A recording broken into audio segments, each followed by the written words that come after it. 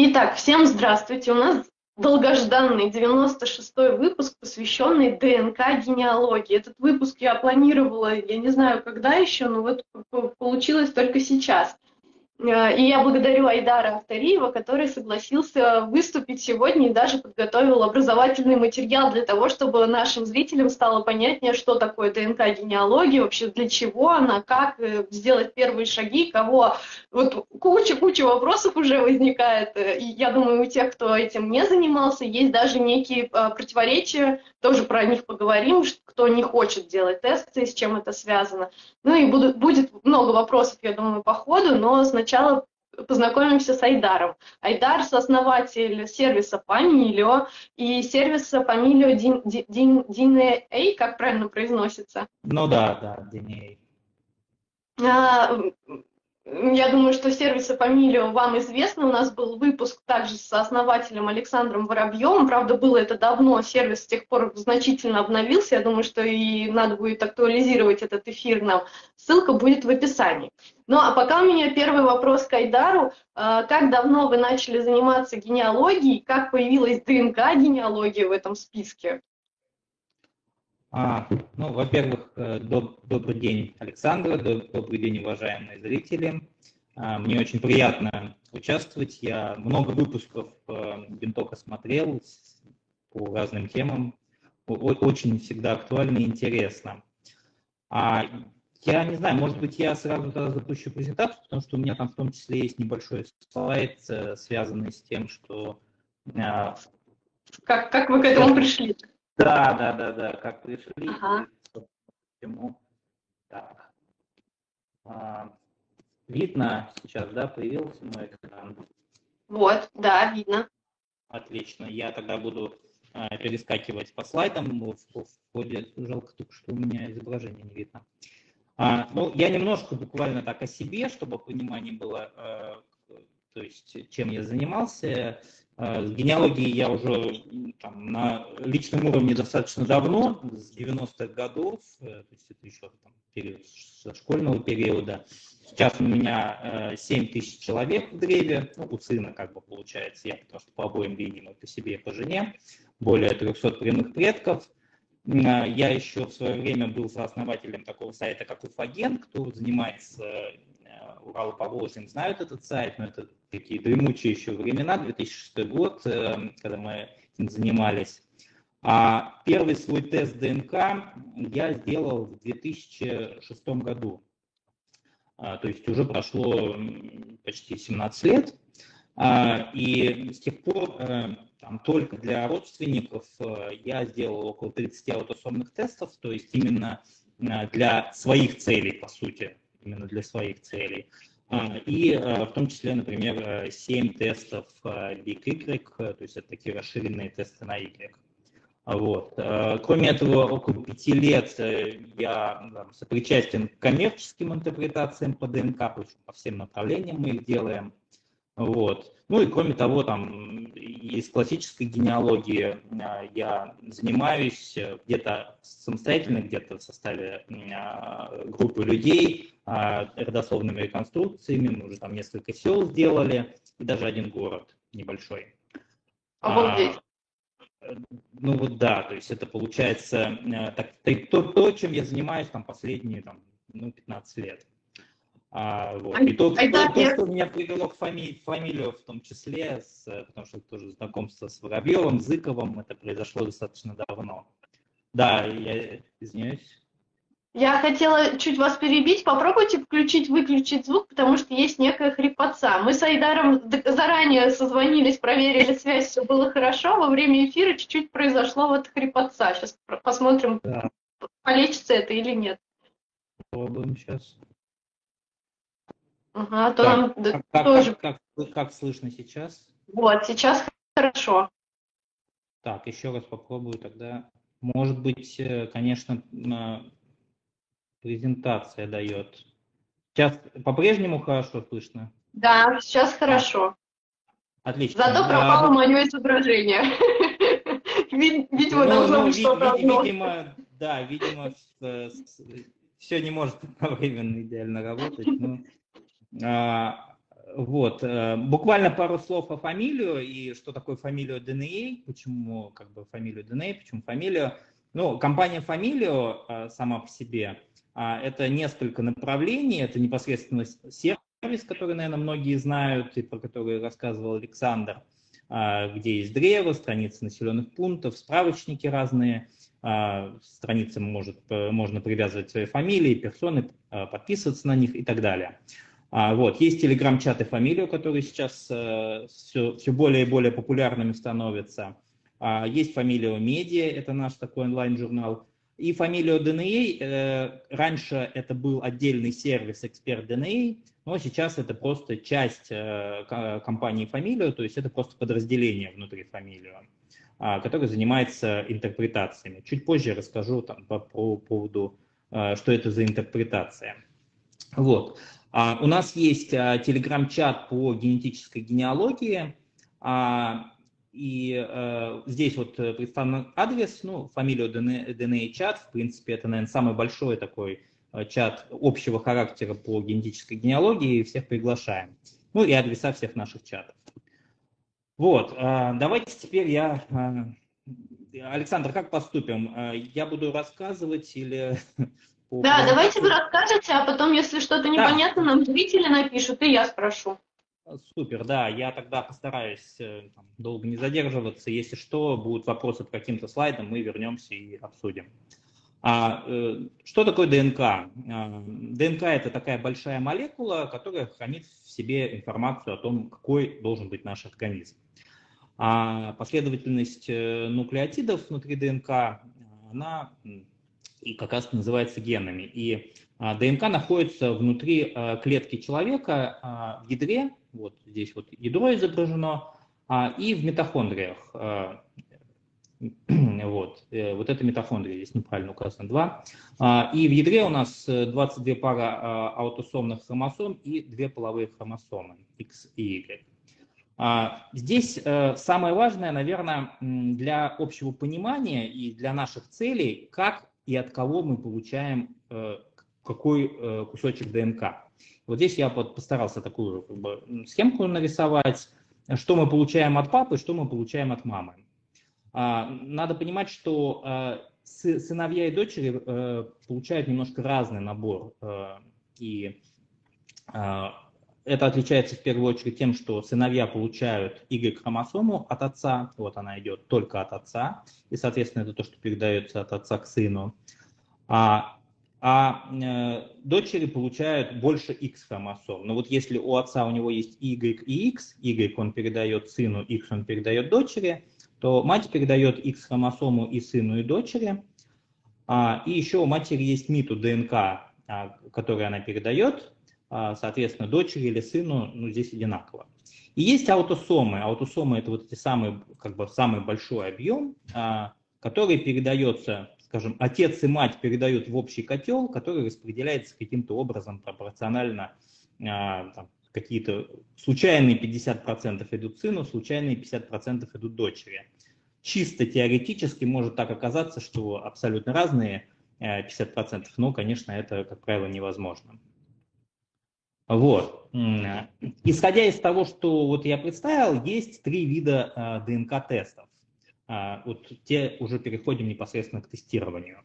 То есть вот то, что называется Y-DNA, то есть мужская линия, которая идет от Y-хромосомного Адама, ну так говорят, Y-хромосомный Адам, это то, что от отца к сыну передается. Соответственно, митодНА это передается от матери к обоим, как бы, и к сыну, и к дочери. И аутосомы у нас наследуются от всех наших предков по всем линиям. То есть вот такой раскрашенный человечек, то есть видно, что он получил от всех этих бабушек и дедушек, соответственно, набор генов. Уточню, меня нормально слышно, да, сейчас? Да, все отлично. Да. Идем дальше. Вопрос, где же делать тесты, вот эти вот тесты, которые... Можно ли вопрос сейчас уточню? Получается, мужчина может сделать Y-тест, и аутосомный, и мита. 3 Правильно. теста. Да, да. А женщина может сделать аутосомы и МИТа. Да, Два. совершенно верно. Да, Мгм. так и есть. То есть Мгм. женщина не может сделать Y, но она может сделать Y, соответственно, не себе, там, отцу, брату Мгм. или более дальнему родственнику по мужской линии. Мгм. Поняла, спасибо. Вот, здесь не буду очень сильно останавливаться, но суть в том, что тесты можно сделать в разных компаниях. А есть компании, в которых можно сделать только аутосомы. Здесь, конечно, надо идти от задач. То есть какие мы задачи рассматриваем, что нам нужно вообще от тестов. Задача номер один – это, конечно, найти родственников. Я бы сказал, что с высокой надежностью это можно сделать только до 4-5 колена. Я потом объясню, почему только так. А дальше подтвердить гипотезу о близком родстве. Ну, иногда как бы есть сомнения, там нашли какую-то ветку, непонятно, они родственники или однофамильцы, вот, и, соответственно, здесь тоже этот метод хорошо как бы работает. И узнать примерно этническое происхождение предков. Где делать? В России это ГЕН-ТОК и Атлас, две основные компании.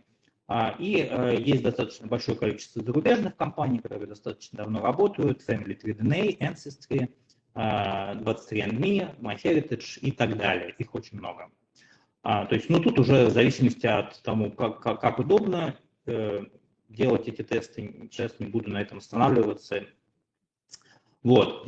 Дальше, вот если мы говорим про Y-DNA и про mitoDNA, то здесь можно, сделав тест на аутосомы, заодно, как правило, получить еще информацию, скажем так, о древних миграциях по прямой мужской линии и по прямой женской линии. То есть мы не увидим какие-то более подробные, скажем так, раскрытия этой информации, но мы увидим, что наш там предок по мужской линии 3-4 тысячи лет назад, если повезет, может быть, там чуть позже, он жил условно где-нибудь там в Индии, например, или в Скандинавии.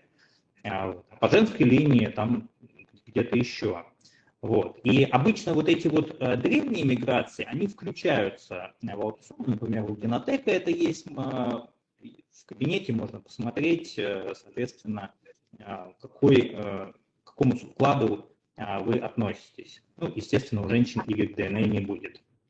Айдар, еще Да. минутку техническое. Попробуйте опять звук переподключить, пожалуйста. Окей, сейчас попробуем.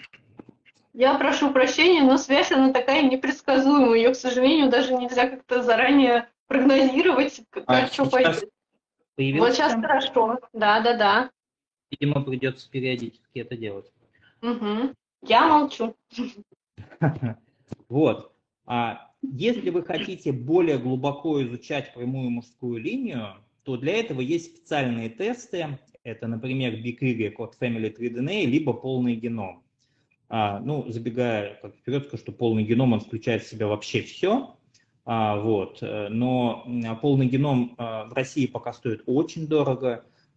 И есть несколько западных компаний, где это можно сделать существенно дешевле, но все равно это будет сильно дороже, чем сделать простой тест на аутосомы. Вот. Ну и с тестами дальше уже можно проводить какие-то дополнительные действия. Тут как раз в частности появляемся и мы. То есть мы можем делать глубокую интерпретацию по этническому происхождению на базе аутосомного теста. Также тесты можно сравнить их результаты в других базах, загрузить. Одна из самых известных таких баз – это GetMatch. Ну и можно грузить в те же самые базы компаний, которые сами занимаются. То есть если вы сделали тест Family 3DNA, вы можете загрузить в MyHeritage или в Genotech, например. Вот. Ну и по, скажем так, по вот этой прямой мужской линии тоже есть дополнительные расшифровки, интерпретации. И здесь один из лидеров – это компания российская YFull, причем это один из мировых лидеров реально вот по этому направлению, которые достаточно глубоко расшифровывают прямую мужскую линию. А мы фамилию ДНК тоже занимаемся, но мы занимаемся уже интерпретациями на базе этих расшифровок, потому что даже получив расшифровку, достаточно сложно сделать какие-то однозначные выводы во многих случаях. Вот. Если говорить про цены, то, конечно, аутосомы – это самое доступное. Всегда надо ориентироваться на наличие скидок, потому что скидки бывают очень большие, и необходимо учитывать также расходы на доставку туда и обратно. Ну и если, соответственно, вы находитесь в России, то более сложно, конечно, отправлять тест за границу, это проблемно достаточно. Вот. Но сейчас тест можно это сделать в России. Вот. Полный геном – это потенциально, конечно, лучший вариант, ну, как я уже упомянул, он значительно дороже. Возможно, в будущем по полному геному сравнение будет более точное. Мы как бы вот обсуждали с другими экспертами. Единого мнения нет, но, возможно, в том числе даже и аутосомы получится более точно сравнивать. Вот. Ну, там есть много своих моментов, конечно, которые могут на это повлиять. И что еще немаловажно, есть такие компании, которые сохраняют образец, который вы им прислали. Ну вот, допустим, Family Tree DNA, он сохраняет образец 25 лет. Он там хранится. Это достаточно удобно. И в случае, если, например, вы заказали какой-то небольшой тест аутосомы, а потом хотите в будущем купить Big Y, например, да, то есть расширить, то вы можете это не сразу сделать, а там, сделать через несколько лет. И это, в принципе, доступная услуга. Вот. Давайте теперь пробегусь по Y-DNA. Это как раз-таки то, что передается от отца к сыну. Вот так вот выглядит вот эта вот Y-хромосома. Все мужчины произошли от Y-хромосомного Адама, который находится у так называемого корня древа, и он жил там по разным оценкам, грубо, около 200 тысяч лет назад. И вот такая вот карта, мы по ней сейчас, конечно, не будем двигаться и смотреть, но суть в том, что она отражает все миграции, которые были в течение этих тысяч лет, когда там человечество вышло из Африки, как оно распространялось по другим континентам, и, соответственно, как между континентами вот эти движения были уже сейчас на основе, в том числе, палео-ДНК, то есть тех ДНК, которые исследуют, скажем так, ископаемые ДНК, есть какие-то пещеры, там, погребения, если есть возможность выделить, уже можно реконструировать пути движения наших предков вот, по мужской линии. И, соответственно, по мужской линии вот эти наши результаты, они формируются в гаплогруппы на первом уровне. Что такое, по сути, гаплогруппа? Гаплогруппа означает, что у какого-то очень дальнего предка, жившего, там, например, 20 тысяч лет назад, была какая-то уникальная мутация, которая есть у всех его потомков. Вот, соответственно, я делаю тест, я вижу, что у меня есть такая мутация, значит, я отношусь к этой гаплогруппе. Значит, вот в первый раз у какого-то моего предка произошла мутация, и, соответственно, он передал мне через десятки тысяч лет вот эту мутацию. Не только мне, но и миллионам людей, на самом деле. Вот. Так возникали гаплогруппы. Гаплогруппы уже подразделяются на более мелкие субклады. Вот, например, наверное, кто занимается, и в принципе даже кто не занимается, очень много, наверное, слышали R1A. Это гаплогруппа, которая наиболее распространена в России и в Восточной Европе. И на самом деле, вот если брать один из дочерних субкладов, который R1A1, это всего лишь 10 тысяч лет назад. И вот 10 тысяч лет назад жил человек, у которого были вот эти вот мутации, и сейчас его потомками является около 150 миллионов мужчин. Вот, то есть настолько как бы он большое потомство оставил через столько поколений. И вот, например, на этой схеме складов R1A видно, что часть его потомков там, 4000 лет назад отделились и стали их, скажем так, их потомки относились к германским племенам, часть это какие-то азиатские группы, степные, балты. Ну, то есть здесь, в принципе, может быть достаточно полный набор. Вот здесь вот, например, одна из популярных групп, которая представлена у славян, соответственно, у русских. Вот. Ну и дальше, соответственно, уже вот эти вот отдельные маленькие субклады, они тоже разбиваются на какие-то более мелкие субклады. То есть каждый вот этот вот квадратик, прямоугольник, это какой-то человек с мутацией, соответственно, и, естественно, за столько поколений их было очень много. Ну и вот, например, это Айдар, потом... Айдар, Да. прошу прощения, можно еще звук переподключить? Окей, попробуем сейчас. Ага. Ну вот почему-то сегодня так сейчас. Так, нормально, да? Да, да, ну главное, что это помогает. Отлично. Ага. Очень интересно. Итак, мы дошли до Рюриковичей. Ну, точнее, Ярославичей, если быть точным, потому что Рюрик это вообще фигура такая, скорее, споры идут, да, был ли Рюрик, но не идет споров, был ли Ярослав Мудрый. Конечно, он был. И вот все нынешние потомки Рюриковичей это потомки Ярослава Мудрого. И мы видим, что есть как бы вот множество родов, князей, которые сделали ДНК-тесты и которые, соответственно, являются потомками разных сыновей Ярослава Мудрого. И на самом деле в результатах мы видим, что одна гаплогруппа, один субклад, он преобладает, это N1C1D. Вот. Но есть и другие субклады. Есть как бы, причем они различные, и здесь можно объяснять, конечно, множеством причин. За столько поколений могло произойти все, что угодно. Кто-то мог присвоить себе чужое имя, и такое могло быть, и какие-то другие причины, в том числе, да, банально даже усыновление, да, которое не отражено было в документах. Вот. Но тем не менее мы видим, что большая часть из Рюриковичей относится к этому субкладу, и вот это вот у нас фрагмент из сервиса YFood, про который я говорил, конкретно вот эта ветка, и мы видим, что на этой ветке уже вот досконально до конкретного анализа, вот это вот уже здесь висят конкретные результаты, мы видим, что эти представители, они уже, соответственно, попадают на какие-то конкретные ветки. И здесь указано, сколько лет примерно до общего предка. То есть вот эта ветка NVL14, мы видим, что здесь 3 человека, и у них до общего предка 550 лет. То есть это какое-то уже понятное средневековье, да, то есть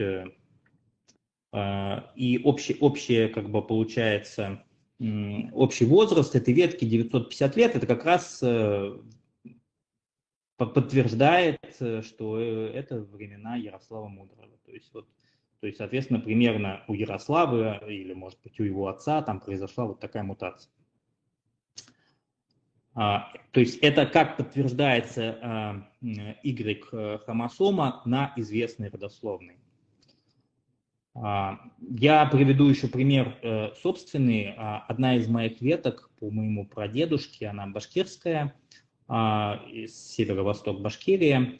И была такая легенда. Вот прадедушка из башкирского рода Терноклы, это такой горный район, северо-восток Башкирии. И там рядом были еще 2 рода, это айленцы и род Мурзалар. И была легенда о том, что было 3 брата, Имса, Мырзабек и Тумса, которые когда-то очень давно пришли на Урал. Ну, легенда и легенда, как бы, да, то есть мало ли легенд. И вот когда мы начали делать тесты всем терноклинцам, всем мурзаларцам и всем айленцам, ну вот их уже тут 5 только с таким вот глубоким, то мы видим, что у всех реально показывается, что они все восходят к общему предку примерно 700 лет назад. То есть получается, что, в принципе, благодаря этим тестам мы видим подтверждение вот этой легенды, что действительно похоже, что были Имса, Мырзабек и Тумса, которые были братьями, потому что ДНК-тест это подтверждает. То есть спустя 700 лет легенда подтверждается, и я могу там с какой-то определенной вероятностью сказать, что вот моего предка звали Имса. Ну, конечно, к сожалению, я не знаю, вот этого участка между ИМСОй и известной мне родословной, потому что он слишком большой и документов нет. Вот, ну то есть, подытоживая по поводу Y-ДНК, это очень интересное направление, и оно позволяет исследовать фамилии, рода, позволяет оценивать, получать информацию за пределами документального источника о прямой мужской линии. Причем можно изучать прямую мужскую линию не только там, свою, а можно, например, по линии мамы, то есть, ну, имеется в виду, что по линии дедушки, конечно, по маме и так далее. То есть я вот, например, там изучаю много своих линий. В Казани есть Олег Владимиров, который изучает, он уже, по-моему, около 50 своих линий протестировал, то есть, поэтому здесь можно очень увлечься всем этим. И, конечно, это оказывается достаточно дорогое удовольствие, но здесь есть несколько таких лайфхаков, ну как лайфхаков. Во-первых, вот эти вот тесты, вот эти вот линии, они, как правило, бывают общие для нескольких людей. Поэтому у меня там вот в моей практике, что зачастую получается, что мы скидывались просто на эти тесты, и они оказывались уже не такие дорогие. Вот, переходим теперь к МИТО ДНК. МИТО – это то, что передается матери. На самом деле здесь я буду вообще очень краток, потому что суть здесь примерно такая же, как с Y, но мутации в МИТО ДНК происходят гораздо реже, и поэтому оценить по общему совпаденцу, жил ли общий предок там 200 лет назад или 700 лет назад, достаточно сложно. И это, конечно, снижает эффективность МИТО ДНК. То есть, сделав тест по МИТО ДНК, мы можем сказать, что да, вот наши там, праматери, они жили, она жила где-то там. И вот такой был путь миграции, ну, условно, из Африки. Да? То есть можно проследить, прям как примерно шел путь миграции по поколениям.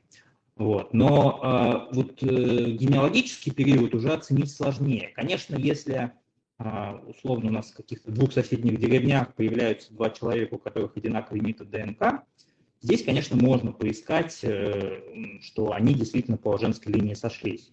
Но я в практике таких случаев почти не знаю, где-то единичные они были, то есть поэтому с точки зрения генеалогических перспектив МИТО ДНК, конечно, гораздо уступает Y и аутосомам.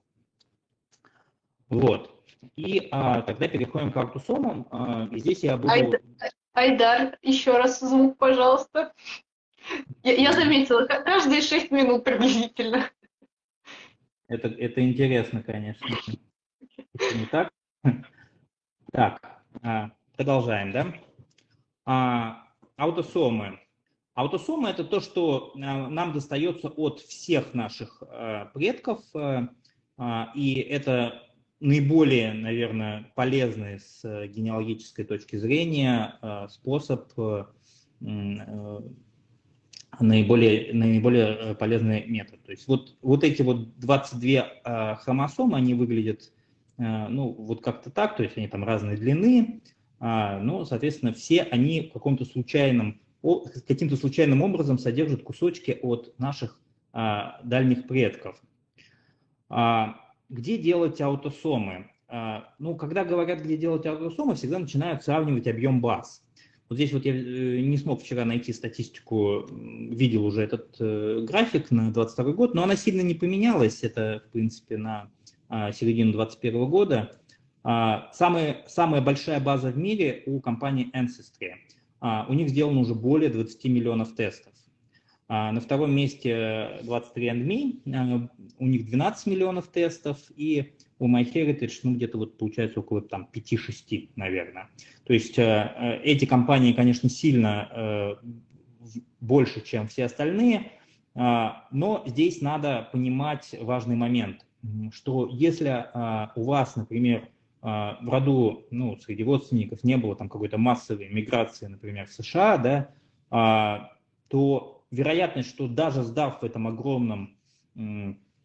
огромной базе, появившись 23andMe или Ancestry, в большей степени, наверное, Ancestry, есть вероятность, что вы там, скорее всего, там не найдете никаких близких родственников, потому что все-таки Ancestry это не очень популярная база в России, туда мало кто сдавал. 23andMe популярнее, конечно, но тоже уступает. По моим наблюдениям, как ни странно, вот Family Tree DNA, который, наверное, где-то 1,5 миллиона тестов, он всегда был как самой передовой базой для российских исследователей. То есть все делали тесты там, ну, последние там, 15 лет практически большинство делало там тест. И это как бы обусловлено еще тем, что там можно Y сразу сделать из этих тестов, то есть дополнительные такие плюсы, и то, что они, вот как я уже упоминал, хранят долго результаты, не результаты, а набор. То есть вот непосредственно саму ДНК, откуда можно еще что-то выделить. Вот. Но в последнее время достаточно хорошо растет база генотека. Ну, наверное, она сейчас растет значительно быстрее, чем база Family Tree DNA. Вот. Догнал ли генотек Family Tree DNA, может, уже и догнал. Это сложно как бы оценить, потому что генотек не публикует свои данные. Если говорить по Atlas, то у него база поменьше. Вот. Но что можно сказать? Конечно, если вы сделали тест, желательно загружать его максимально во все базы, то есть, потому что неизвестно, где может выстрелить. Есть два момента, что самые большие вот эти две базы, Ancestry и 23andMe, они не позволяют к ним загрузить. То есть, если вы сделали тест в MyHeritage или Family Tree DNA или в генотеке, вы не сможете загрузить в эти две базы. Поэтому, если у вас есть там подозрение, что у вас там есть иммигранты по каким-то линиям, то, конечно, придется в этом случае делать тесты отдельные, туда отправлять. Либо сделать сразу там и уже загружать оттуда вот в другие базы. Но сделать там тесты все-таки технически, логистически достаточно сложно, к сожалению. Вот. Идем дальше. Есть еще такая проблема, про которую, наверное, далеко не все знают, это то, что используются разные чипы. Ну, чип – это непосредственно вот это вот такое, скажем так, устройство, которое позволяет делать вот эти тесты и которое считывает какое-то определенное количество мутаций. И вот это вот количество мутаций, оно у разных лабораторий разные, и они между собой кто-то хорошо пересекается, а кто-то вообще плохо между собой пересекается. И вот когда они между собой плохо пересекаются, это сильно снижает эффективность сравнения. Вот. И даже вот версии внутри, непосредственно внутри Ancestry, внутри 23andMe, например, они даже между собой достаточно конфликтуют. Вот Family Tree DNA, по-моему, в 2018 или в 2019 году перешел, или даже раньше, на новый чип, и сразу начались вот эти, ну, как бы результаты, которые уже, скажем так, нужно рассматривать с определенной там, долей сомнения некоторые моменты. Вот. Эту проблему надо просто понимать, учитывать, и здесь каких-то таких огромных исследований нет, ну, точнее, они есть, наверное, вот, но они не учитывают, там, например, генотек, потому что у него там тоже как бы свой немножко отличающийся чип. И здесь нужно просто через практику это понимать. Но даже если пересечение достаточно слабое, все равно результат поможет там, подтвердить или опровергнуть там, родство, но просто будет похуже. Вот. Немножко как это все работает. Вот здесь вот я привел пример, что есть два внука, между собой двоюродные братья, и есть какая-то некая их бабушка, общая бабушка. И вот это вот 22 хромосомы, которые бабушка передала одному внуку, а вот это 22 хромосомы, которые она передала другому внуку. Как вы видите, это достаточно случайный процесс. Вот, допустим, здесь она на 14 хромосоме передала вот этот кусок, а здесь она его не передала, ну, и так далее. Но наложив вот эти две как бы хромосомы друг на друга, мы видим, я вот здесь специально зеленым выделил, что есть достаточно большие куски, где не пересекаются. И вот так, по сути, происходит анализ, сравнение между собой двух человек, которые являются родственниками. Для двоюродных братьев это как бы достаточно, то есть вам может показаться, что это кусочки маленькие, на самом деле они не такие маленькие. На самом деле вот здесь это большие кусочки. То есть вот когда это уже там пятиюродные, там, конечно, кусочки надо искать. Всегда я очень часто слышу такой вопрос вообще, как родство должно определяться. То есть какое родство должно определяться. То есть вот увидим ли, сдав тест, что мы десятиюродные братья или там семиюродные. Есть определенный предел, и по тем анализам он приходит примерно на уровне четвероюродного родства. Вот здесь нарисован такой график, который позволяет показать, что восьмиюродное родство, как правило, уже не покажет. Семиюродное, шестиюродное тоже, скорее всего, не покажет. Ну, то есть оно может показать, но в 20% случаев, а в 80% случаев это будут как будто посторонние люди. Вот. Но до четвероюродного родства включительно это достаточно, достаточно надежно, до четвероюродного родства. Вот. Дальше уже начинаются проблемы, дальше уже как бы не факт, что покажет. Но, тем не менее, как бы обратное тоже можно утверждать, что пятиюродное, шестиюродное родство, тем не менее, хотя бы там в 40-60% случаев все равно его должно показать. То есть тут уже как бы вероятность такая, либо покажет, либо не покажет. Начиная с семиюродного родства, тут уже можно как бы, скорее всего, забыть. То есть там вероятность, она практически нулевая, и там уже смешивается с каким-то таким фоном. Вот. Когда вы сделали тест, у вас есть страница, в которой очень много так называемых совпаденций. И вы видите среди них достаточно большое количество людей, и зачастую их действительно очень много, и такое впечатление, что тесты сдавали кучу ваших четвероюродных братьев. Да? На самом деле, почему это не так? Здесь вот такой как бы гипотетический пример. Есть такое понятие, двойные кузены, да, двойные двоюродные братья. Это, например, если у двух двоюродных братьев папы между собой братья и мамы между собой сестры. То есть получается, что двоюродный брат и со стороны папы, и со стороны мамы. Естественно, с таким двоюродным братом количество общих сегментов, оно будет, по сути, как бы так же, как с родным. С родным единоутробным или единокровным, если точнее. Вот. И получается, что реально он брат вроде как двоюродный, но по ДНК он как будто ближе. То есть как будто ближе. И вот это вот правило, оно работает и на множественном родстве.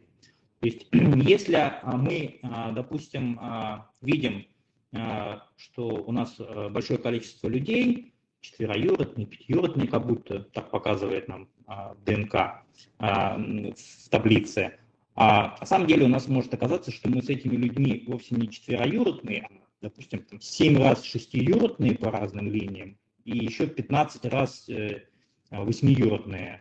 То есть вот это вот все, и, допустим, 1 раз пятиюродные. То есть благодаря тому, что у нас просто мы с этим конкретным родственником по очень большому количеству линий там еще где-то пересекаемся. Вот этот эффект. Можно вопрос? Это получается родственник, несколько по разным линиям родство с ним, правильно? Да, закон да. убывающих предков, по-моему, как так называется. Да, закон регрессии предков здесь тоже имеет, имеет отношение, наверное, прямое такое. Смысл такой, что мы, как правило, являемся родственниками по множеству линий. И вот, скажем, чем меньше популяция, чем она более замкнутая, где там достаточно много близкородственных браков, тем больше как бы вот этот эффект. То есть вот если делал тесты евреи, ашкенази, например, финны, Финляндия, ну и другие там популяции не очень большие, но с большим количеством близкородственных браков, там этот эффект больше. То есть, например, если два еврея, которые, ну, например, там, из Беларуси сделают тест, и он может показать, что они, например, троюродные или четвероюродные, а они на самом деле в лучшем случае пятиюродные. Просто такое большое количество у них там пересечений идет общих на уровне пятиюродного, шестиюродного родства, что реально показывает, как будто они троюродные. И, вот, допустим, у меня у жены, у нее отец литовский татарин, а литовские татары это еще, ну, еще меньшая популяция, и там тоже очень много было близкородственных браков. И то есть вот там практически любой у литовского татарина возьми, они как все троюродные, четвероюродные между собой. То есть вот чем меньше популяция, тем больше это работает. И это надо учитывать. Это надо учитывать. То есть что такое может быть. Вот. И как раз-таки очень часто тоже возникает вопрос, когда мы сделали тест, и мы видим у себя кучу иностранцев. Ну вот, например, я привел пример. Вот у меня в совпаденцах, вот, допустим, 2 финна, а у меня их очень много. Прям десятки финнов в совпаденцах. Я свою родословную очень хорошо знаю, там никаких пересечений с Финляндией, ну, там, до 17 века себе представить сложно вообще. А здесь пишут, что у меня вот этот уважаемый финн, он там, мой от четвероюродного до шестиюродного брата. И вот эта вот финка тоже там от четвероюродная до шестиюродная сестра. Что, в принципе, ну, по логике оно не должно быть. Вот. И как вот очень часто, когда мы делаем тесты, очень часто бывает вот это вот родство. Что это такое? Ну, многие начинают объяснять, что это вот какие-то там пленный француз времен войны 12 года или еще что-то похожее. Вот он там оказался где-то, женился, и никто о нем не помнит. Ну, и всякие такие похожие истории. Вот. Все это может быть, конечно, может быть и пленный француз, там, или финн, или кто угодно. Это исключать нельзя, тем более, как бы, ну, всякое могло быть. Вот. Но, скорее всего, здесь причина другая. Здесь работают математические правила, и есть вот хорошие исследования, там этим занимаются там, Сергей Козлов, Вадим Веренич, такие очень известные люди в этой области. И они посчитали, что если у вас с каким-то совпаденцем общий сегмент достаточно большой, но он один, то есть вот как в этих случаях мы видим, что общий сегмент 20 сантиморган, здесь 18 сантиморган. Я сейчас не буду уходить в что это такое. Это просто ну, вот этот вот общий сегмент, с которым мы совпали с этим совпаденцем. И если как бы вы и ваш совпаденец происходит из непрерывно растущей популяции, то с очень высокой вероятностью общий предок жил где-то в начале этого роста. То есть на самом деле количество поколений, ну это как бы все математически обсчитывается, но смысл такой, что количество поколений в этом случае может быть неограничено, быть хоть 50 до общего предка. То есть вот так получается, что с какой-то долей людей у нас может сохраняться общие сегменты одиночные даже спустя 50 поколений. И они будут показываться нам как будто четвероюродные, шестиюродные братья, на самом деле ими не быть. Не так просто отделить вот этих вот ну, таких фейковых совпаденцев от настоящих. Потому что с настоящим тоже такое может быть. И это тоже одна из сложностей, но с ней тоже можно работать. Вот. Еще один важный вопрос, то есть тоже, который там постоянно возникает, это кому делать вообще тест, кроме себя. Ну, конечно, нужно делать, если есть возможность, родителям, бабушкам, дедушкам и так далее. А дальше, примерно на том же уровне по важности, это их родные братья и сестры, желательно полнородные. Потому что если вы сделали тест сестре бабушки, то она абсолютно так же, как и бабушка, наследовала свой ДНК от родителей. А родители – это ваши прямые предки. Поэтому ДНК сестры и бабушки – это ваш как бы полностью ваш интерес. Вот так. Вот. Но иногда бывает, что можно делать и тесты для каким-то двоюродным родственникам, ну, если, например, у них родство по какой-то другой линии, совсем из другой популяции. Ну, вот я пример приведу. У моей мамы есть двоюродная сестра, а у нее отец кореец. Вот, то есть, и, соответственно, вот все совпаденцы, которые явно не азиатского происхождения, чисто там, не из Восточной Азии, они мои совпаденцы. Поэтому здесь тоже очевидно, что тест ей был делать выгодно. Вот. Еще есть такой момент, что мы, когда делаем тест, мы задаем себе вопрос, а вообще какая вероятность, что я там кого-то найду? Раньше вероятность, конечно, была низкая, сейчас вероятность растет. Но вот здесь вот такие расчеты, математические, их там можно, конечно, еще перепроверить, но были исследования ncestry.com, потом были исследования там, генеалогов, которые показывали в среднем в популяции, ну это, к сожалению, правда, не на российской популяции сделаны оценки, в среднем какое количество наших двоюродных, троюродных, четвероюродных братьев, сестер живет. То есть вот пятиюродных там по оценкам от 900 до 1000, до 1500, может быть. Это оценки на самом деле очень грубые, потому что сильно зависит от популяции, сильно зависит от поколения. Я сейчас не буду в эту тематику уходить. На самом деле может быть очень много общих там, пятиюродных братьев. Бывает ситуация, когда их очень мало. Но это какие-то усредненные показатели. Вот, и получается, что, грубо говоря, четвероюродных там, в среднем их, там, допустим, 220 человек. То есть четвероюродные и ближе. Вот. Мы предполагаем, что сдали тесты вообще из потомков жителей Российской империи примерно 500 000 человек. Ну, это очень грубая оценка из-за того, что не все публикуется, но примерно такая оценка существует. То есть, если брать вообще жителей Российской империи, включая всех иммигрантов, потомков, то есть это каждый 500-й.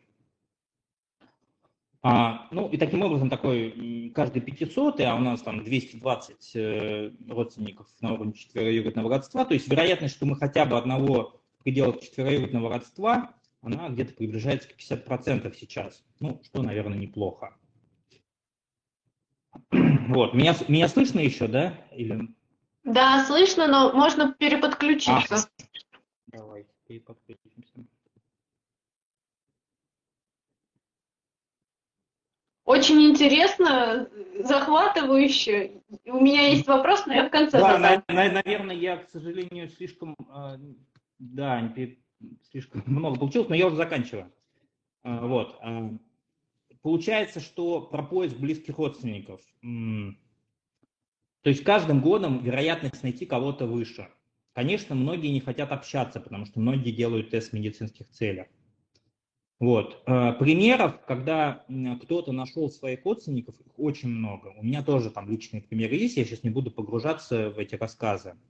В телеграм-чатах очень много мы видим, что истории, когда кто-то нашел родственников, делится этим, и там есть очень классные, интересные истории. Вот. Конечно, если у вас есть вот этот вот список ваших родственников, совпаденцы с их e-mail'ами, пишите им, заготовьте какой-то определенный текст сообщения и пишите: я такой-то, такой-то, мои предки оттуда. Может быть, у нас есть пересечение. Ну, кто-то ответит, кто-то не ответит, здесь уже как повезет. Ну, чем больше вы напишете, тем больше вероятность, что повезет. Если особенно с той стороны будет человек увлеченный, с хорошо проработанной генеалогией. Вот. С результатами, которые вы получили, можно потом проводить очень много разных анализов, там есть много методик, сравнивать отдельные сегменты. Ну, это все такая достаточно большая тема, но факт, что эти инструменты есть, и ими можно пользоваться. Вот. И чуть-чуть про фамилию ДНК. Почему фамилия ДНК – это нужная вещь для этнического происхождения? Но с точки зрения этнического происхождения иногда слышу такие вопросы, что а зачем вообще это нужно, какая разница, кто были предки. На мой взгляд, во-первых, это может в каких-то случаях помочь в исследованиях, это во-первых. А во-вторых, кто ваши предки, из каких популяций происходили, это же тоже какая-то фактология, то есть это то, что вы узнаете о своих предках, да, то есть это какой-то признак, который дополнительно вам стал известен. И это достаточно интересно. Ну, поэтому этим так многие увлечены. Вот. Что касается нашей методологии, то она уже больше 10 лет успешно работает. Она была создана на базе того, что те лаборатории, которые делают тесты, просто не умеют определять нормально по восточноевропейским популяциям, ну вот по популяциям там, народов Кавказа, Сибири, то есть они просто не могут оценить, потому что не имеют должных выборок и так далее. Вот. Ну и один из залогов нашего успеха – это то, что мы одновременно применяем несколько методов, то есть мы как бы перекрестно смотрим и за счет этого исключаем. У нас достаточно там глубокая методология в этом плане. Вот. И, наверное, можно сказать с абсолютной уверенностью, что вообще фамилию ДНК – это единственный способ сейчас, который существует на рынке для решения каких-то сложных случаев. То есть, когда происхождение смешанное, когда есть какие-то семейные легенды, что вот была там турецкая прабабушка, например, надо подтвердить или опровергнуть. Это однозначно к нам. Ну, в этом случае единственное, что не рекомендую заказывать базовый отчет. Тут уже должен работать эксперт, он должен как бы погружаться, он должен смотреть, обсчитывать, и надо заказывать уже более такой расширенный отчет. Вот, ну, собственно, у меня все. Айдар, спасибо большое. Очень интересно. Сейчас сразу к фамилию ДНК спрошу. У меня в семье есть легенда, что мой три раза прадедушка имел греческие корни. Я сделала тест ДНК в ГЕН-ТОКе, там ничего греческого не показало, я 100% русская. Но это по линии, получается, бабушки моей. Ее прадедушка там. Ее прадедушка. Да. То есть у меня это может, в принципе, не показать, потому что очень далеко это было, правильно? Это может не показать, в том числе даже у нас, когда мы будем там специальными методами считать, которые позволяют такие слабые сигналы. То есть у нас есть методология, которая позволяет определять, есть ли слабые сигналы от греков в вашем ДНК. Вот то родство, которое вы сказали, да, это уже как бы сложно. Мы, конечно, можем посмотреть. Мы можем попробовать посмотреть и, в принципе, оценить, может быть, проявится. Но для того, чтобы быть более уверенным, конечно, нужно сделать тест бабушки. Вот у бабушки... А если у меня есть выход на правнука этого прапрадедушки? Ну, то есть прямая мужская линия получается. Ну, еще лучше. Тогда можно еще посмотреть с точки зрения Y-ДНК и оценить, если это действительно какая-то вот греческая линия. Но если, скажем так, это оценивать, то нужно делать расширенный тест по Y, потому что если сделать такой вот тест, который покажет только древнюю миграцию, тогда вы не сможете 100% оценить там. Ну, возможно, это грек, а возможно, это вообще скандинав. Потому что это Спасибо. Давайте коротко, я сейчас попробую подвести такой вывод небольшой, да, и заодно сразу вопросы уточняющие вкинуть. Значит, вот я занимаюсь документальной генеалогией. Рассмотрим ситуацию для тех, кто вот только задумался про ДНК-тест, посмотрев эфир. Значит, краткие выводы для таких людей. Я занимаюсь ДНК-генеалогией и хочу найти вот каких-то там потерянных родственников, которых мы, может быть, даже не знаем. Я могу сделать себе, как женщина, я могу сделать себе аутосомный тест, и он, в принципе, не будет особо, будет отличаться, если я буду делать брату своему. Потому что, каждый человек – это не набор одних и тех же генов. Даже у близнецов, по-моему, различаются, да, результаты теста или нет? Но у близнецов он должен быть одинаков. Я вот как бы в деталях, конечно, не сталкивался именно с примерами, но по идее они должны быть одинаковые.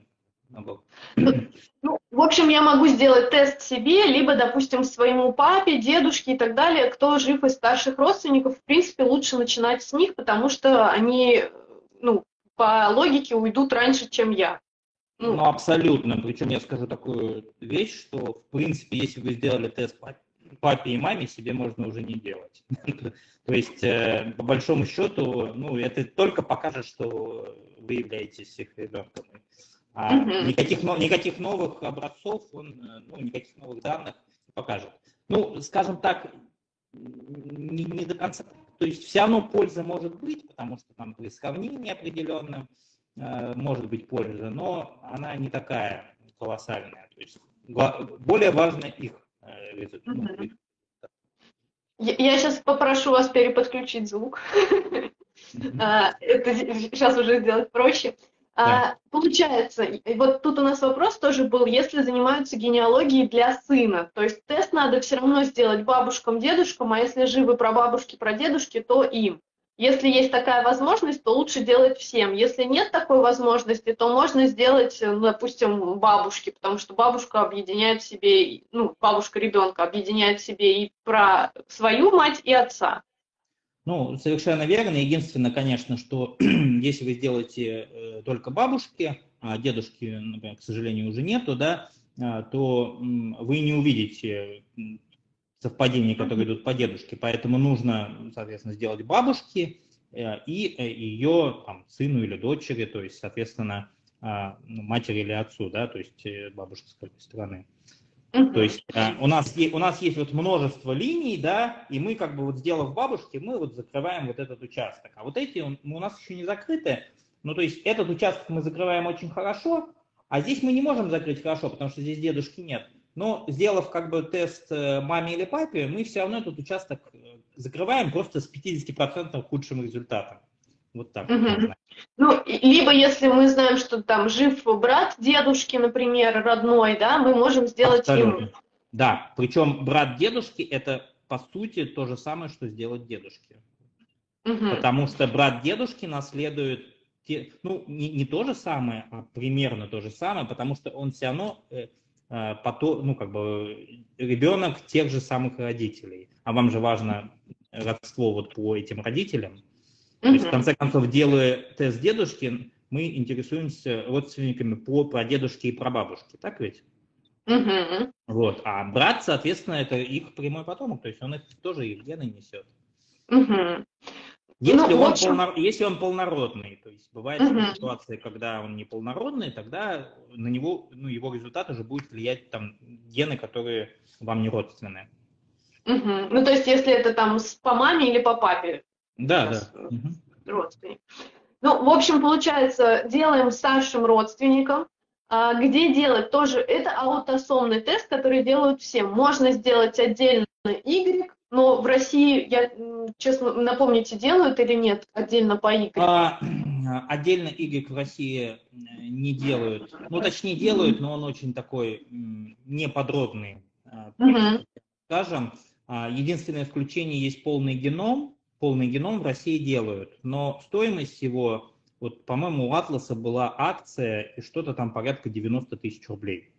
То есть понятно, что это, если сравнивать, что, например, в Италии Danta Labs стоит $200, то есть это примерно, сколько сейчас, 15 тысяч, да, например. 15 тысяч, 90 и 15 тысяч рублей, конечно, разница есть, даже с учетом логистики. Вот, поэтому тема с Y большая, в нее надо как-то отдельно погружаться. Да. Там есть свои особенности, свои моменты, которые я не озвучил, потому что можно отдельные СНИПы тестировать. Это прям такая отдельная история.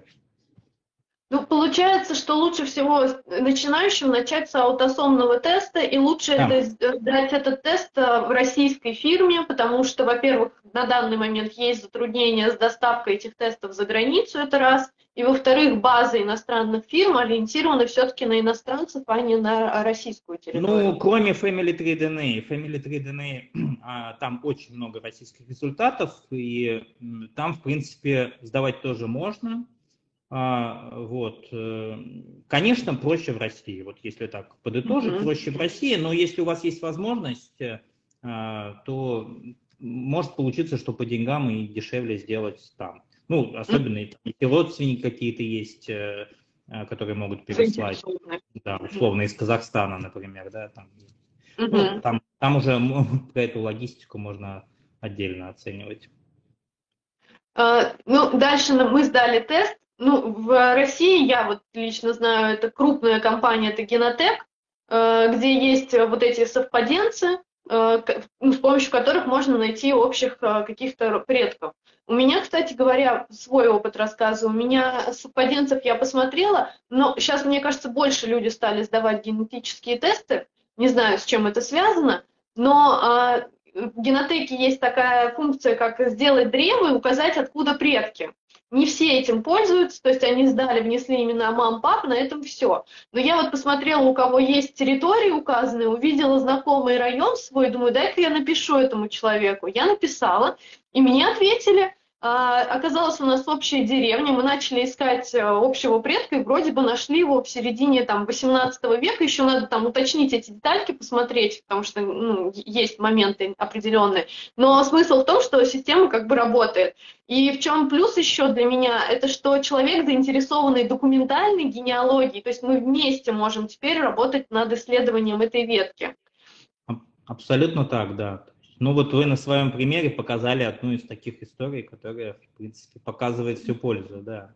Вот, но некоторые сомневаются, говорят, что сейчас вот генетика у нас как бы в России молодая, база еще не совершенная, в каждой фирме своя база, и поэтому результаты варьируются, соответственно, откуда предки территориально. Я пока подожду, пока все технологии улучшатся, и потом когда-нибудь сдам этот тест.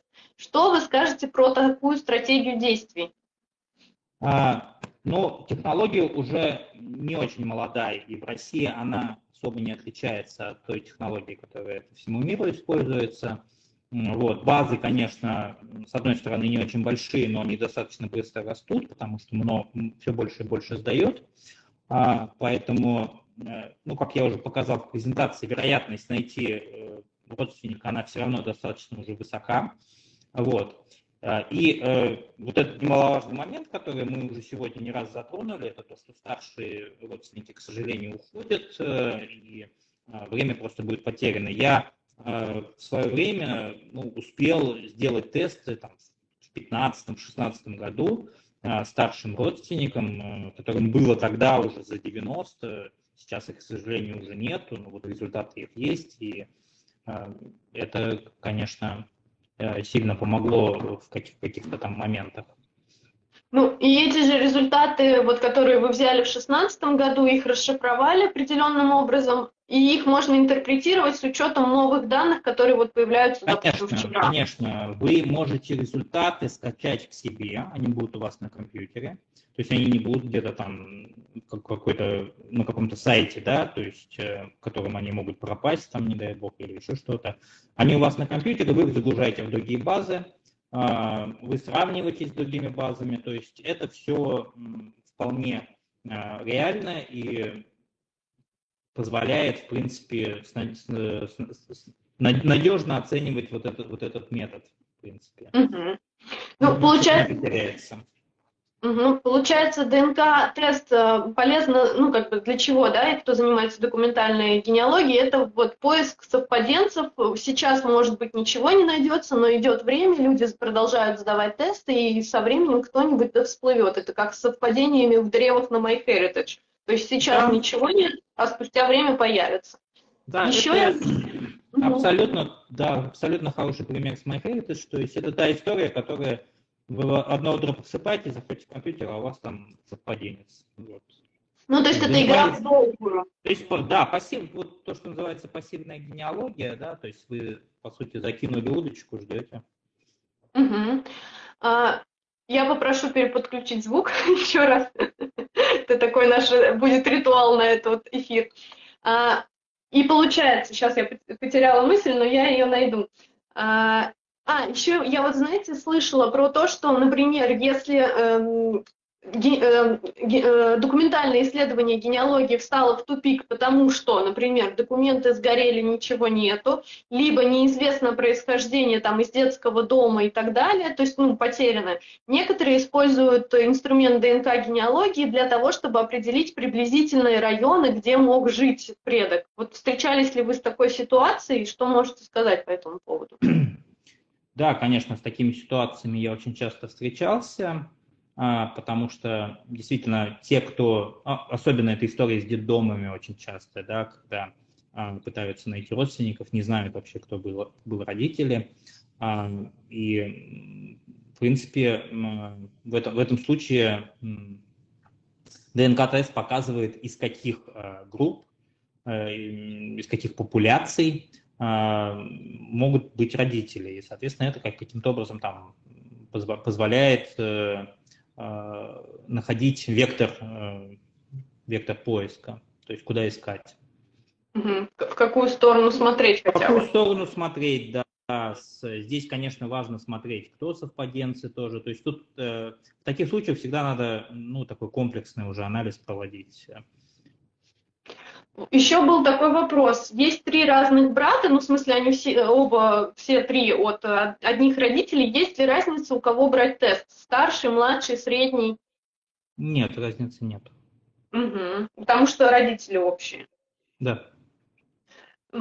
Еще был такой вопрос, причем я делала... Но я как бы замечу, что если взять всем 3 братьям, то результат будет еще лучше. Конечно, это будет сильно дороже, но в теории как бы потенциально, ну, есть примеры, когда берут, и оказывается, что каждый дополнительный брат, он дает какой-то дополнительный эффект, потому что, ну, это повышает возможности для анализа. Для анализа, Чем потому больше что выбор, тем вот, лучше. мы представим, что сделали 3 брата, и у одного один совпаденец, а у другого этого совпаденца нет. Значит, этот совпаденец не такой надежный.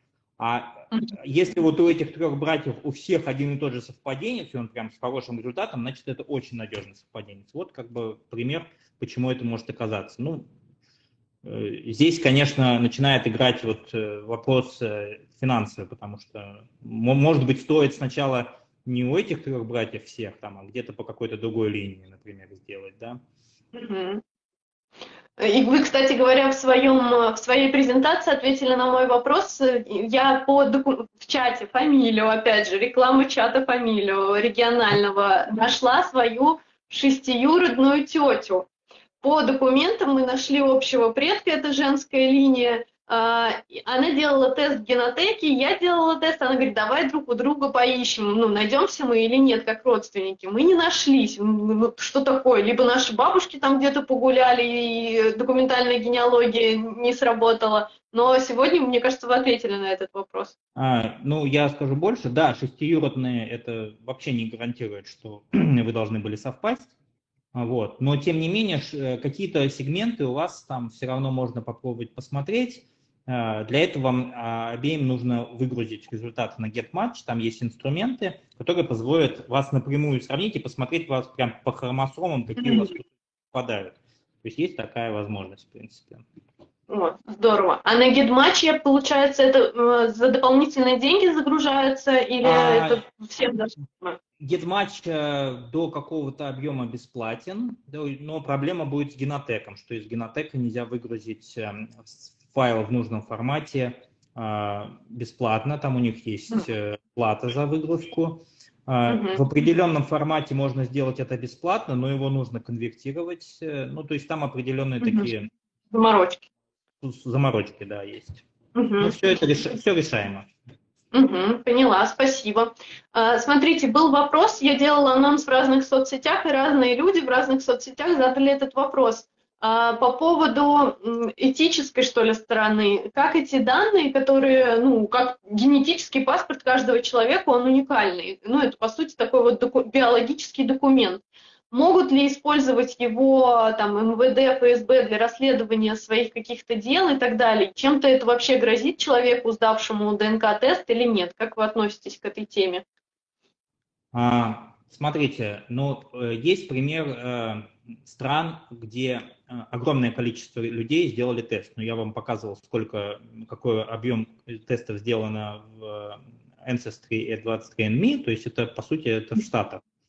В принципе, поиск преступников в Штатах работает уже очень хорошо, и для этого не обязательно то есть достаточно троюродного брата увидеть и начинать искать, кто же у него троюродный брат, и круг подозреваемых сужается.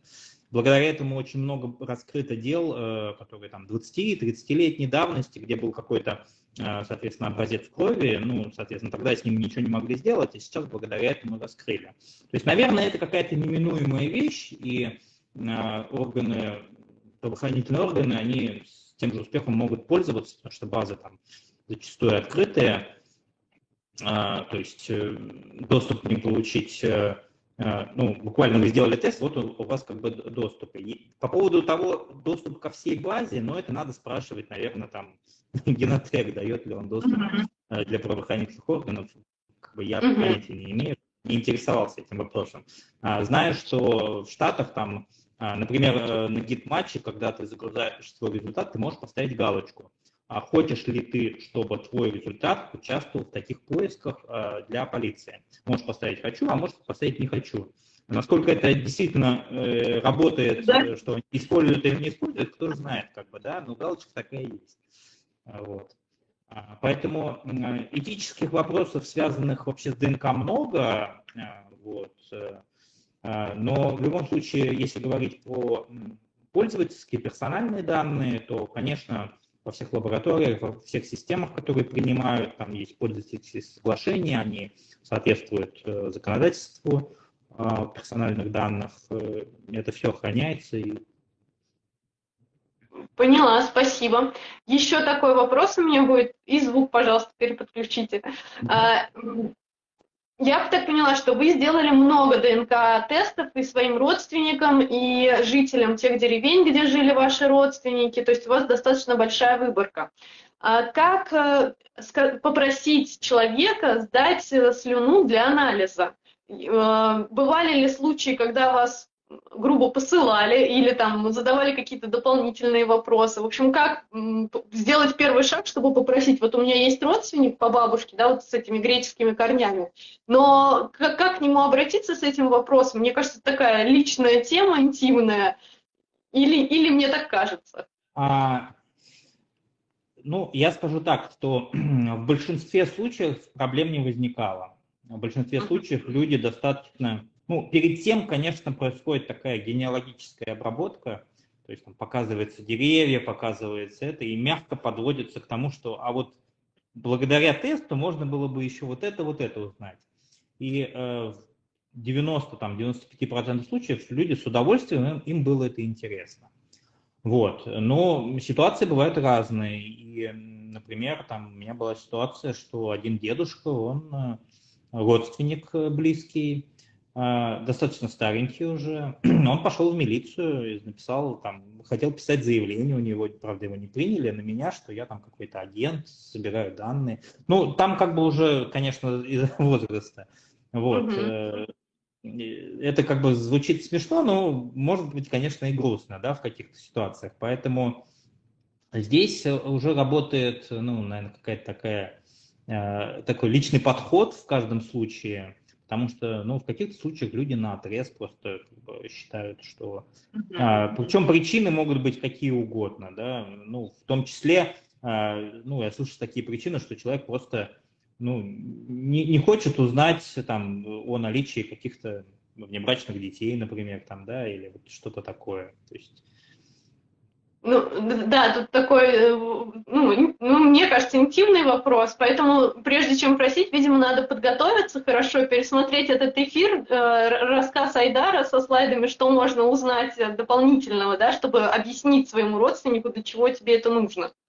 И, кстати, немаловажно, для многих важно, что, например, в российской компании сдавать тест, потому что данные не выходят за пределы страны. И получается, ну вот мы решили, сделали тест нашим старшим родственникам, загрузили результаты, пришли нам на генотеке, например, мы делали там, мы можем их скачать, и что, ну вот, опять же, про свой опыт. У меня указано 17 регионов, откуда мои предки. Из этих 17 регионов совпал только один из 17, и то по, получается, бабушкиной линии. Ну, и то есть в плане поиска как-то мне не совсем понятно, это все зависит от баз. Но мы можем скачать бесплатно вот выборку, вот эту расшифровку нашего ДНК и прийти как раз в фамилию DNA, Да. где вы уже сделаете более подробный на основе своих баз, которые у вас явно отличаются от генотека. Да, ну на основе баз и в первую очередь совсем другая методология. У нас сильно отличается методология, отличаются выборки, и мы с своей стороны покажем, по нашему мнению, где, соответственно, жили ваши предки. Это если мы говорим про чисто базовый отчет. Если вы будете заказывать базовый плюс, то там изначально мы запрашиваем у вас известную информацию и накладываем ее как фильтр перед тем, как запускать наш алгоритм. И после этого алгоритм показывает неизвестную информацию. То есть он определяет, на базе известной информации оценивает неизвестную и показывает, что да, это реально, либо он может сказать, что известная информация, ну, извините, она все равно не стыкуется, да, потому что никакой другой, ну, то есть вот вам известно было, например, вы думали, что дедушка там грек, например, да, или там фин. Но мы говорим, что нет, это, ну, к сожалению, мы не видим там никак.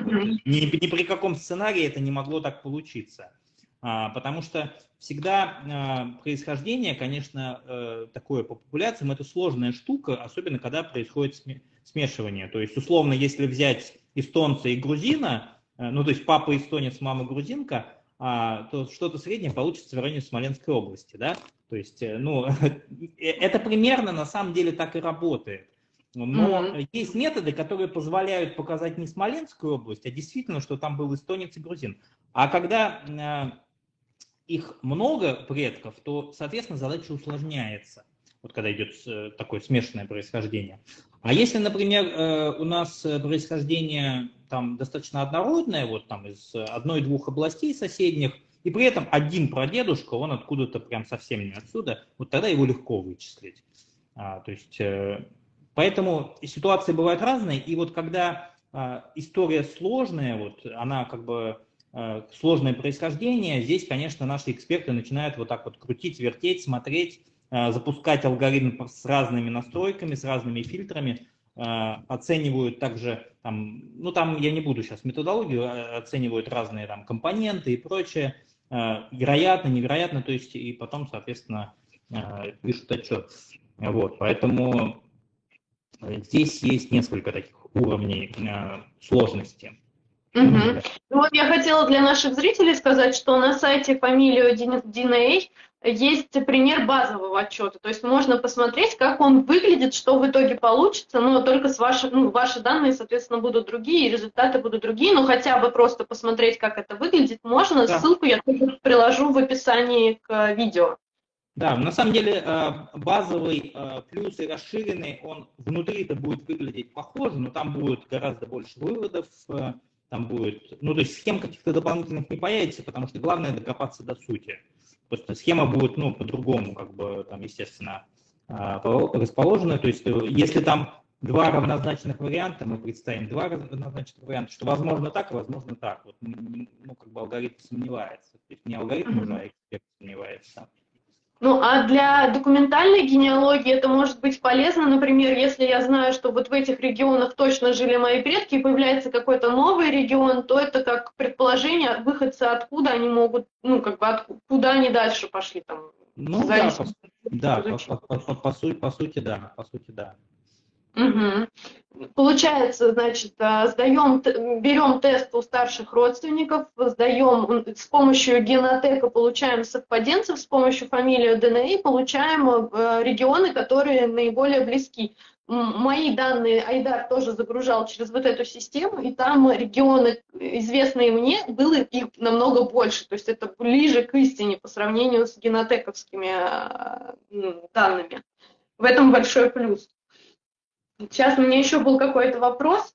Очень интересно, нам в комментариях пишут, что не ожидали, что будет так интересно. Айдар, спасибо большое, что делитесь всем этим. Потому что, ну, когда я получила результат, я думаю, боже, мне кажется, надо защитить какую-то докторскую диссертацию, чтобы что-то понять вообще, как что происходит. Я надеюсь, я смог раскрыть хотя бы на таком каком-то базовом уровне эту тему, потому что действительно вопросов очень много, и вот так сходу не всегда получается ответить. Ну, самое главное, я думаю, мы ответили на вопрос, зачем вообще делать ДНК-тест, какая польза от него для тех, кто занимается документальной генеалогией. У кого есть затыки какие-то, тупики, это, мне кажется, прям обязательно пункт программы в исследовании. У кого более-менее все понятно, но хочется чуть углубиться, можно это сделать. Я поделюсь тоже, недавно прочитала книгу, не знаю, читали или нет, «Моя доисторическая семья». Я ее так пролистывал, понимаю. Да. Ну, мне как человеку вообще далекому от биологии, математики, археологии, только вот на истории, генеалогии как-то сосредоточена, мне было интересно читать, и на самом деле вот эти вот данные, Адам и Ева, да, вот те тысячелетия, про которые тоже нам дает информацию ДНК-тест, кажется, ну это когда было, что общего с нами это имеет. Но прочитав книгу, я думаю, боже, это тоже интересно, да, я не буду знать имен, но мы будем знать, как передвигалось человечество в тысячелетиях, то есть это тоже очень круто. А вот тут, кстати, важный момент, тоже опять возвращаясь к фамилию ДНК, что у нас кроме аутосомных интерпретаций, мы еще делаем интерпретации по Y, ну, как бы там есть расширенные, есть менее расширенные, но мы, по сути, вот дублируем для вас то, что есть в этой книге, то есть только эту историю для вас расписываем, что ваши предки были там-то, ну, как бы там 20 тысяч лет назад, 10 тысяч лет назад здесь, там 5 тысяч, ну, и мы стараемся это тоже делать так достаточно, ну, не сказать, что там прям художественно, но с какими-то там подробными, очень интересными моментами описания, то есть это отдельно тоже занимается, как бы отдельная экспертиза идет, сначала анализируется все это, и потом это представляется в виде такого достаточно большого отчета, там, по-моему, страниц 15-20 с подробным описанием. Это, конечно, не такая там книга большая, но суть там примерно та же самая. Вот этим мы тоже занимаемся. Ну, я даже читаю вот эту книгу «Моя доисторическая семья», она описывает свои какие-то там гаплогруппы вот эти вот, и я такая, так, а у меня какая? Я смотрю, думаю, нет, мы с ней не совпали, но вот эта часть у меня общая, то есть я к этому более внимательно относилась, то есть зная свое, уже как бы по-другому смотришь на все. И мы уже с вами, вышли за рамки нашего тайминга обещанного, но просто очень интересно, но финалем, да, я сказала, чем полезно будет для тех, кто сейчас заинтересовался и кто хочет узнать все поглубже, чтобы разобраться. Какие, может быть, ресурсы или книги вы можете посоветовать? Вот это вот очень сложный вопрос, потому что их не так много, этих ресурсов на русском языке. Давайте я, наверное, как бы, может быть, подумаю, представлю. Но есть отдельные книги, вот есть книга, есть отдельные книги, которые больше в сторону непосредственно самой ДНК и как это может быть, то есть как это работает вообще. А вот чтобы вот совместить генеалогию и ДНК, то есть то, что называется генетическая генеалогия, потому что есть термин ДНК-генеалогия, но он там немножко используется в другом качестве, поэтому все предпочитают говорить генетическая генеалогия. Вот. Непосредственно вот таких супер материалов по генетической генеалогии на русском языке не так много. То есть есть вот, например, в том же нашем чате у нас есть еще канал по генетической генеалогии, там мы выкладываем вот эти вот материалы, там есть лекции нашего вот одного из главных экспертов Александра Казарова, там расписаны достаточно подробно, я могу на них тоже ссылки скинуть. Но вообще у нас в планах, в принципе, сделать что-то более развернутое, наверное, может быть, даже какая-то будет что-то образовательное мы представим в этом направлении, потому что тема очень требует вот этого, поэтому мы будем в эту сторону двигаться. Ну, кто владеет английским, достаточно много, конечно, ресурсов на английском, потому что там ну, общий объем тестов, он в 100 раз больше, да, примерно, и поэтому там, конечно, и энтузиастов очень много, которые там все это уже списали, и книги есть, можно попробовать их почитать. Вот, ну, то есть здесь примерно такая ситуация.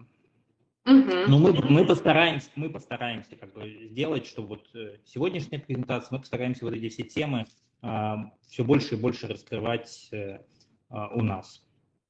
Ну вот, да, мне кажется, это такая благодатная тема, потому что хочется понять, и я вижу, люди там разбираются, даже моя вот эта шестиюродная родственница, она говорит, я здесь почитала, тут почитала, что-то понимаю, что-то не понимаю, в общем, так кусками, но она уже, ну, она мне задает вопросы, которые я, в принципе, даже содержание вопроса не понимаю, она уже разбирается. В общем, в этом надо копаться, и было бы здорово, если был какой-то там ресурс, в котором более-менее по полочкам все разложено. Как сегодня в нашей лекции, и мне кажется, я искала как-то в Ютубе лекции про ДНК-генеалогию, я ничего такого пошагового не нашла, как сегодня вы нам показали.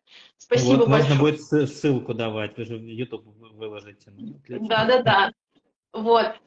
Спасибо вам большое. Ссылки на чат и фамилию будут в описании к этому ролику. Ссылки на сайт фамилию также будет в описании к этому ролику. Я надеюсь, что сегодняшним нашим зрителям стало чуть более понятно, для чего вообще нужна ДНК-генеалогия.